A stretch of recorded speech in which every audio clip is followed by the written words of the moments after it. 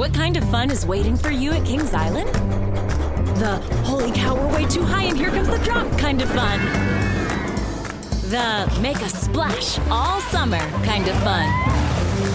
The I can't believe I ate that whole funnel cake. Let's get another kind of fun. But most importantly, at Kings Island, you'll find for the fun of it kind of fun. Don't wait to start your fun season. Kings Island is now open on weekends. Welcome to Noble Blood, a production of iHeartRadio and Grim and Mild from Aaron Mahnke. Listener discretion is advised.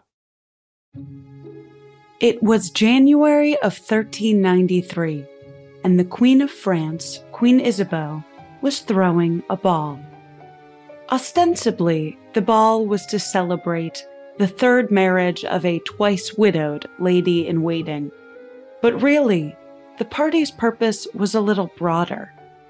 The Queen's husband, King Charles VI, was often ill, prone to fits and bouts of insanity that would last months.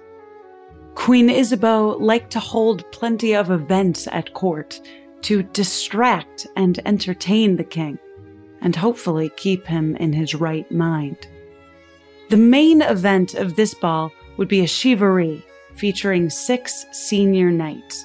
The knights would dress up in costumes as wild men from the forest, and then delight the attendees at the party by dancing and howling and screaming in their faces, gesticulating at them, running around in a frenzy, and inviting the party guests to guess their identities. If you've never dressed as a wild man from the forest before, or if you're planning on doing it next Halloween, the costumes involved covering the men from head to toe in linen soaked in pitch, and then sticking on enough flax so they looked hairy and, well, wild. Their faces were also covered in masks made of the same linen soaked in pitch, covered in dried flax. No one, not even the Queen, knew that one of the 6 mysterious dancing wild men was actually King Charles VI.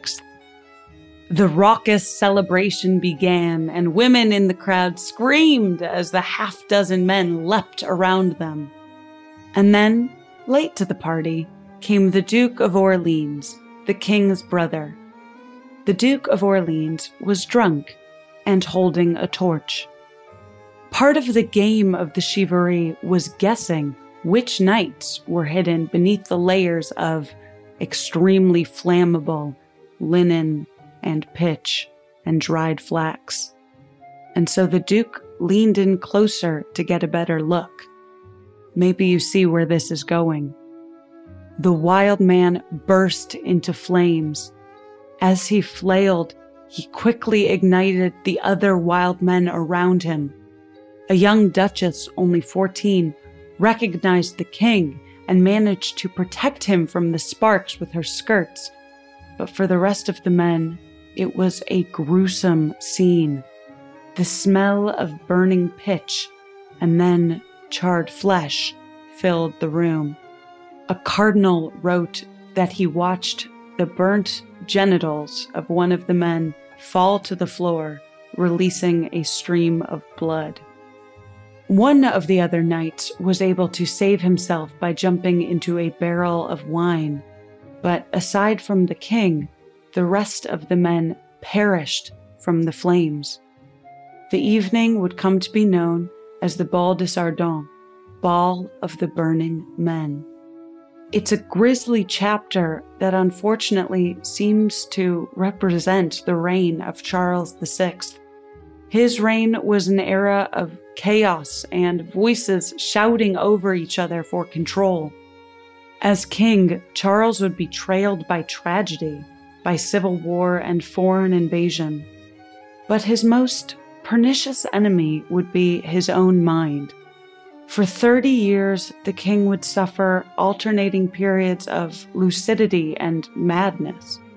As his kingdom fell into disarray around him, the king would be as powerless as he was that night, the Ball of the Burning Men, as he watched his friends fall and burn.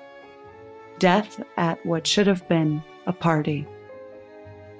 I'm Dana Schwartz, and this is Noble Blood. Charles's father died when he was just 11 years old, a few weeks before his 12th birthday. The age of majority for taking over a kingdom in the 1300s was 14, and so in the meantime, in came Charles's uncles. The duties of the kingdom were divided up amongst them. His paternal uncles, the brothers of the former king, were the most important. They were the Duke of Anjou, the Duke of Burgundy, also known as Philip the Bold, and the Duke of Berry. Duke of Anjou became regent, Burgundy took over the royal household, and Berry was given the governorships of the regions of Languedoc and Aquitaine. Charles's one maternal uncle, the Duke of Bourbon, assisted with the royal household. As you can imagine, chaos ensued. Like evil uncles out of a fairy tale, the group of them, known as the Sires de Fleur-de-Lis, were selfish and avaricious, less interested in running the country and more interested in using their newfound power to benefit themselves, undoing all of the good work that the dead king, Charles V, had done lowering taxes in the meantime. The regent, the Duke of Anjou, first snatched whatever treasures he could from the dead king's private treasury. Then, to make more money for himself and also to fund the increasingly expensive 100 Years' War, he raised sales taxes and withheld payment from troops. The troops didn't take that very well. In retaliation, soldiers flocked to Paris in protest. To quote W.H. Jervis's A History of France, the furious and underpaid troops took to the streets to commit, quote, every kind of excess. More details about what those excesses aren't given, so unfortunately we'll have to use our imagination. Their outrage was directly against the regent, and they demanded that the Duke of Anjou lower the new taxes. Of course, faced with an angry mob of soldiers, the Duke conceded. But his concession was only temporary. There would be another tax on cloth and another riot, this time in Rouen. But this time, the regent was ready to put the riot down with swift and immediate force. The leaders of the revolt were executed, and the duty on cloth continued.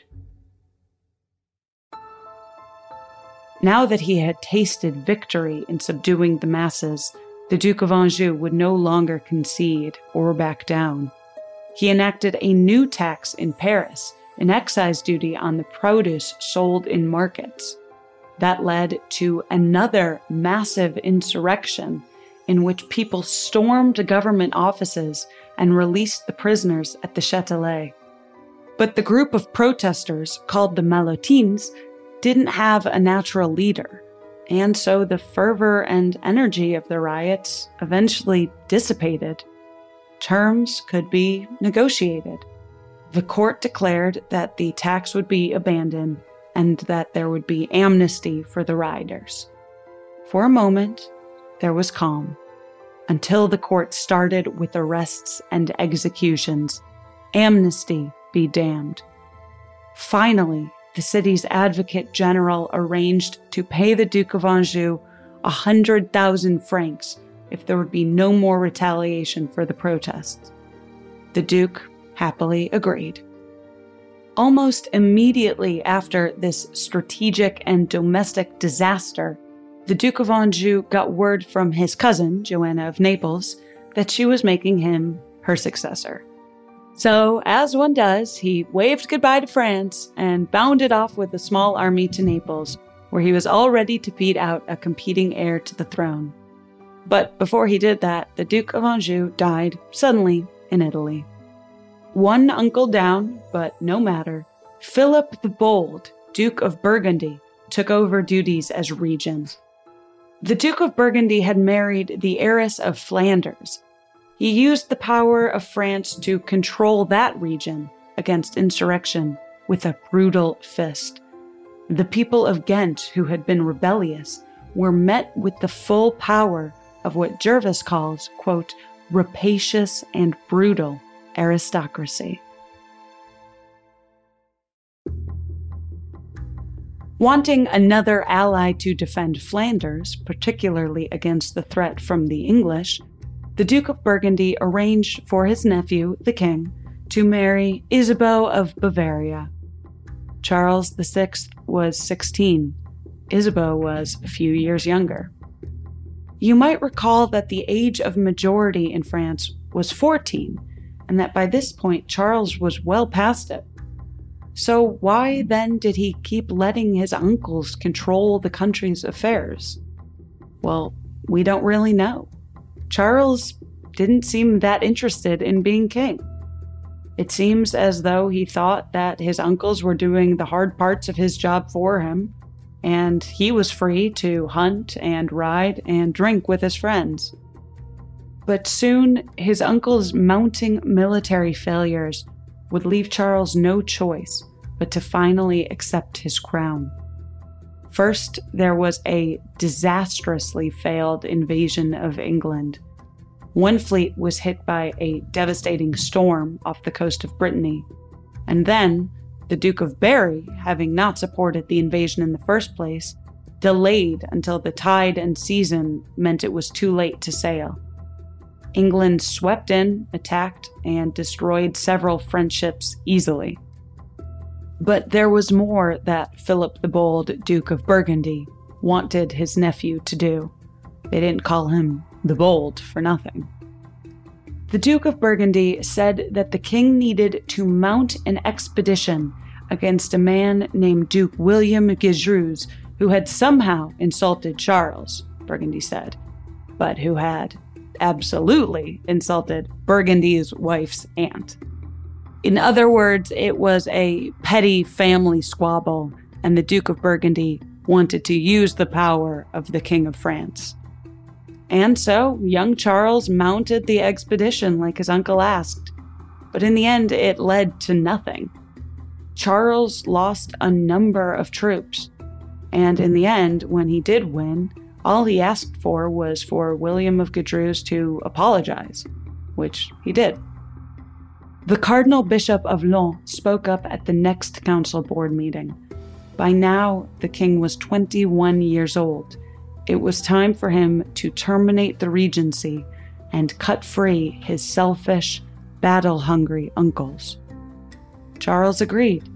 He told his uncles he would be taking over, and with all of the grace and charm in the world, his uncles respectfully conceded their power over to him. That very same day, Cardinal Bishop Blanc died of suspected poisoning, but that could just be, complete coincidence. As official king, Charles VI reinstalled the incredibly competent and wonkish ministers that his father had used, a group both affectionately and mockingly called the Marmozets, the Marmosets. Together, they brought back the sensible tax policies and laws that had disappeared in the confusion and selfishness of the four-way regency. It's at this point that Charles gets his first nickname, Charles le Bien-Aimé, Charles the Beloved. But it wouldn't last.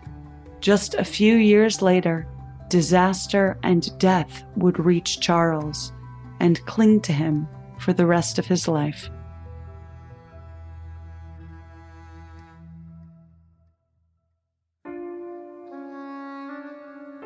In 1392, one of the king's closest advisors and allies, a man named Oliver de Clisson, had an attack on his life by another gentleman named Pierre de Craon. Craon was a young cousin of the Duke of Brittany, and recently he had been distanced from court. He blamed Oliver de Clisson for his change in fortunes, and so one evening, when Oliver de Clisson was walking home, Craon and a few friends ambushed him in the street and left him for dead. Fortunately, Oliver de Clisson lived. Crau, on the other hand, fled to the safety of his cousin in Brittany, who took him under his protective custody. Well, that would not stand for King Charles VI. He needed justice for his friend. And so, on July 1st, the king mounted an expedition towards Brittany. The summer was sweltering, and the pace of the party traveling was excruciatingly slow. A few weeks into their journey, at the northwestern city of Le Mans, the king came down with an illness that kept him in bed for 3 weeks. The king's physicians wanted to keep him in bed for longer, but Charles refused. Even though he still had a fever, he mounted his horse and demanded that the party continue. That day was August 5th, and it was swelteringly hot. They rode for a few quiet hours while the sun basted down on them from directly overhead. And then a man appeared on the road. He's sometimes described as a leper or a beggar, but either way, this man jumped in front of the horses and started waving his arms. "Ride no further, noble king," he shouted. "Turn back, thou art betrayed." He kept repeating that over and over again. "Thou art betrayed! Thou art betrayed!" The king's guards forced the man out of the road and shook him off, but the man wouldn't leave. He continued to walk behind the horses, shouting up at the royal procession, "Thou art betrayed!" The man was mad, clearly. The king ignored him. In fact, the king found that he could ignore most things in the hot August heat, with the gentle, lulling stride of his horse beneath him. The king felt himself sinking into something of a stupor until a crash. A page had fallen asleep on his horse and dropped a lance, which struck a helmet with a loud bang. Charles VI went mad.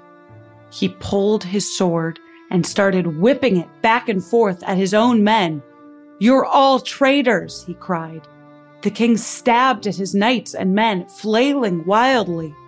By the time they were able to disarm the king, he had already murdered one of his own soldiers and wounded several others.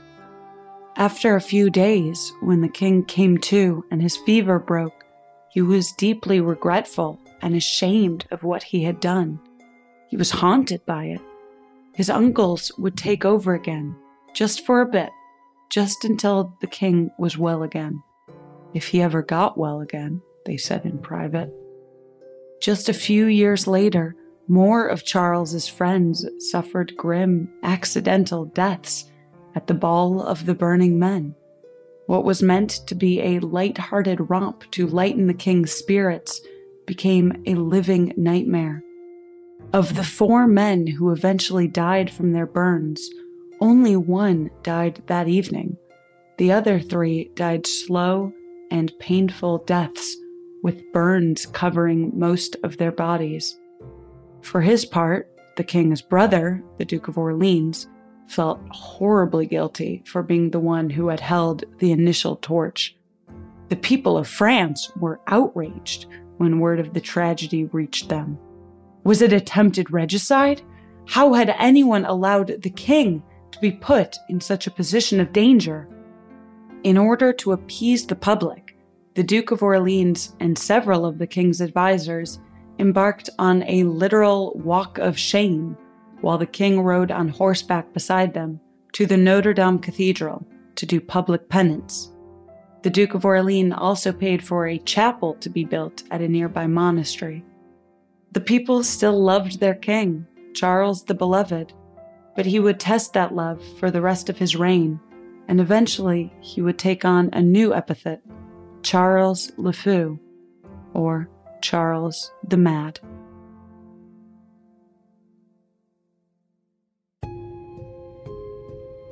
For 3 to 5 months, Charles would be completely lucid and sane. And then, for anywhere from 3 to 9 months, he would lose his tether to reality, forgetting his own name, forgetting he was king, unable to recognize any of his children or his wife Isabeau.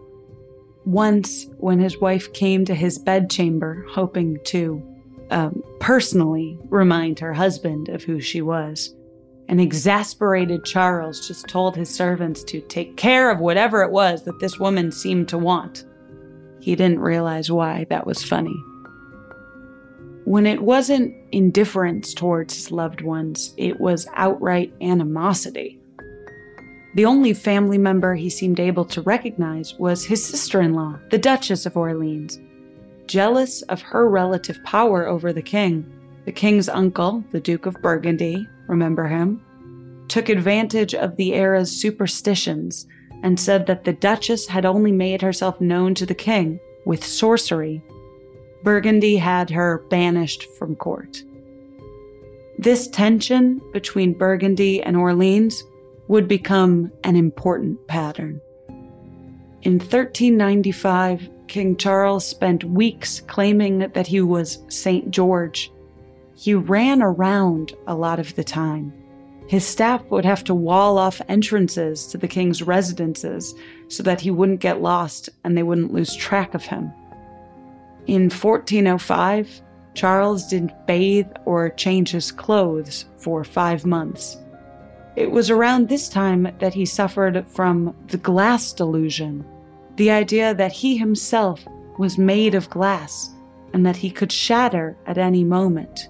He was obsessed with protecting himself from shattering, insisting on having iron rods sewn into his clothing so he could stay straight and unharmed when he might be forced to interact with anyone. Just as it had been during his childhood, having no clear regent for the king meant that the kingdom fell into confusion and chaos, nearing anarchy, as rival factions, the Queen, the king's oldest son, the Dauphin, the Duke of Burgundy, and the Duke of Orleans, were all vying for power. After the Duke of Burgundy died in his 60s, his claim to power is taken up by his son, John the Fearless, the new Duke of Burgundy.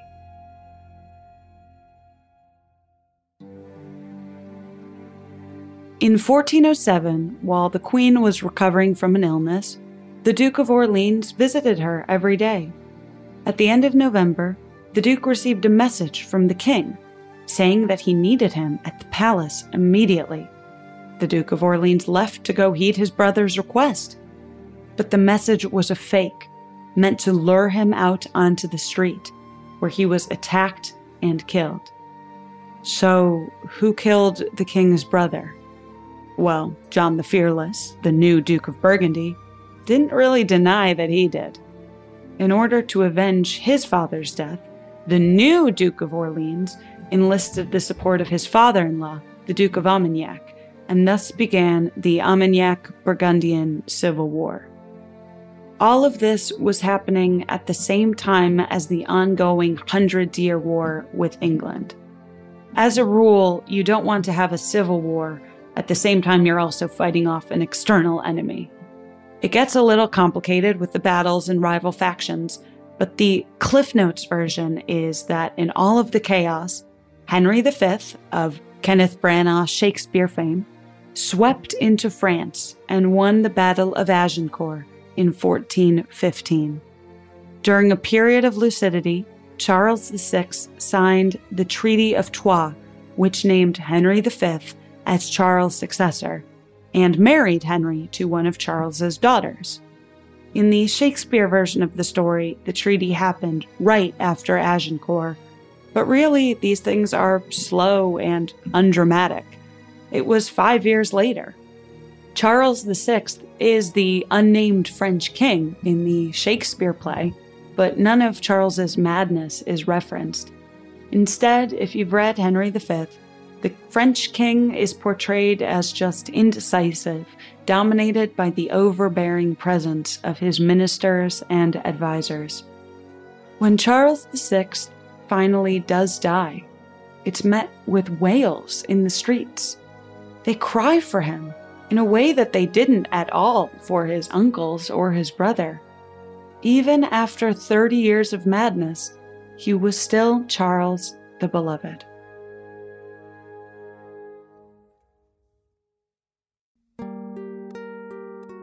That's the story of Charles VI, but keep listening after a brief sponsor break to hear a little bit of what happened in France after his death. And a quick personal note, if you want to support the show, you can do so on Patreon at patreon.com/noblebloodtales, where I'll be posting episode scripts and bibliographies and announcing things like merch drops. Because guess what? We're getting merch!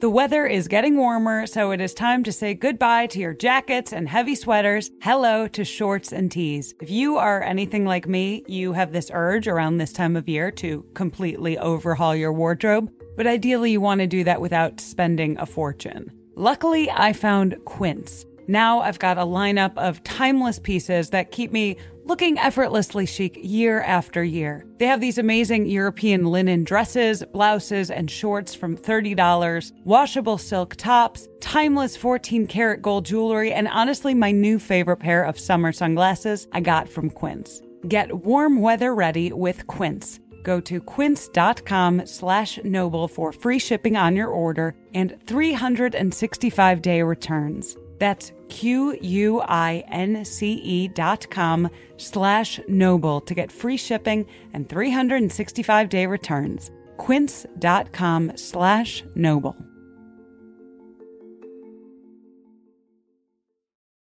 What kind of fun is waiting for you at Kings Island?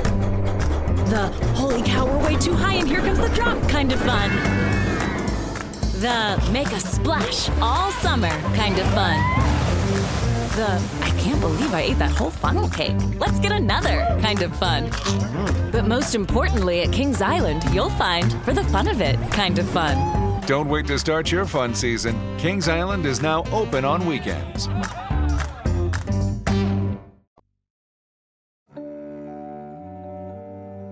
The Treaty of Troyes made Henry V of England next in line for the French throne.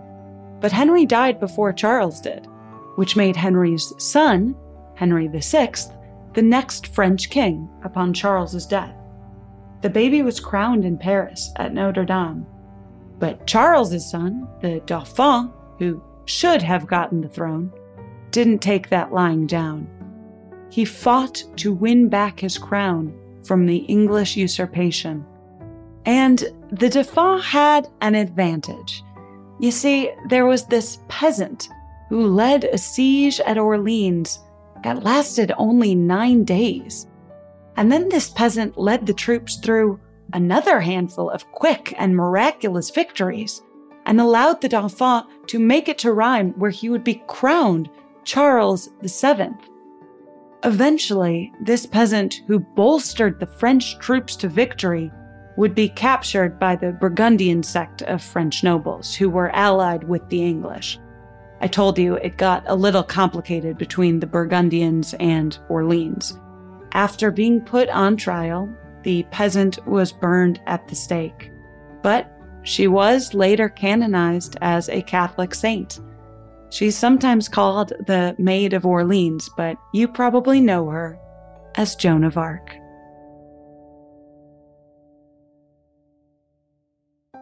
Noble Blood is a production of iHeartRadio and Grim and Mild from Aaron Mahnke.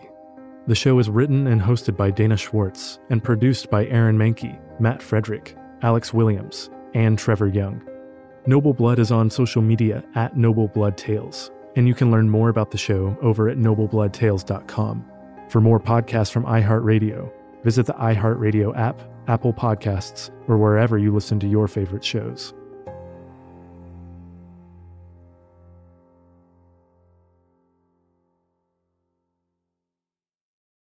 What kind of fun is waiting for you at Kings Island? The holy cow, we're way too high and here comes the drop kind of fun. The make a splash all summer kind of fun. The I can't believe I ate that whole funnel cake. Let's get another kind of fun. But most importantly, at Kings Island, you'll find for the fun of it kind of fun. Don't wait to start your fun season. Kings Island is now open on weekends.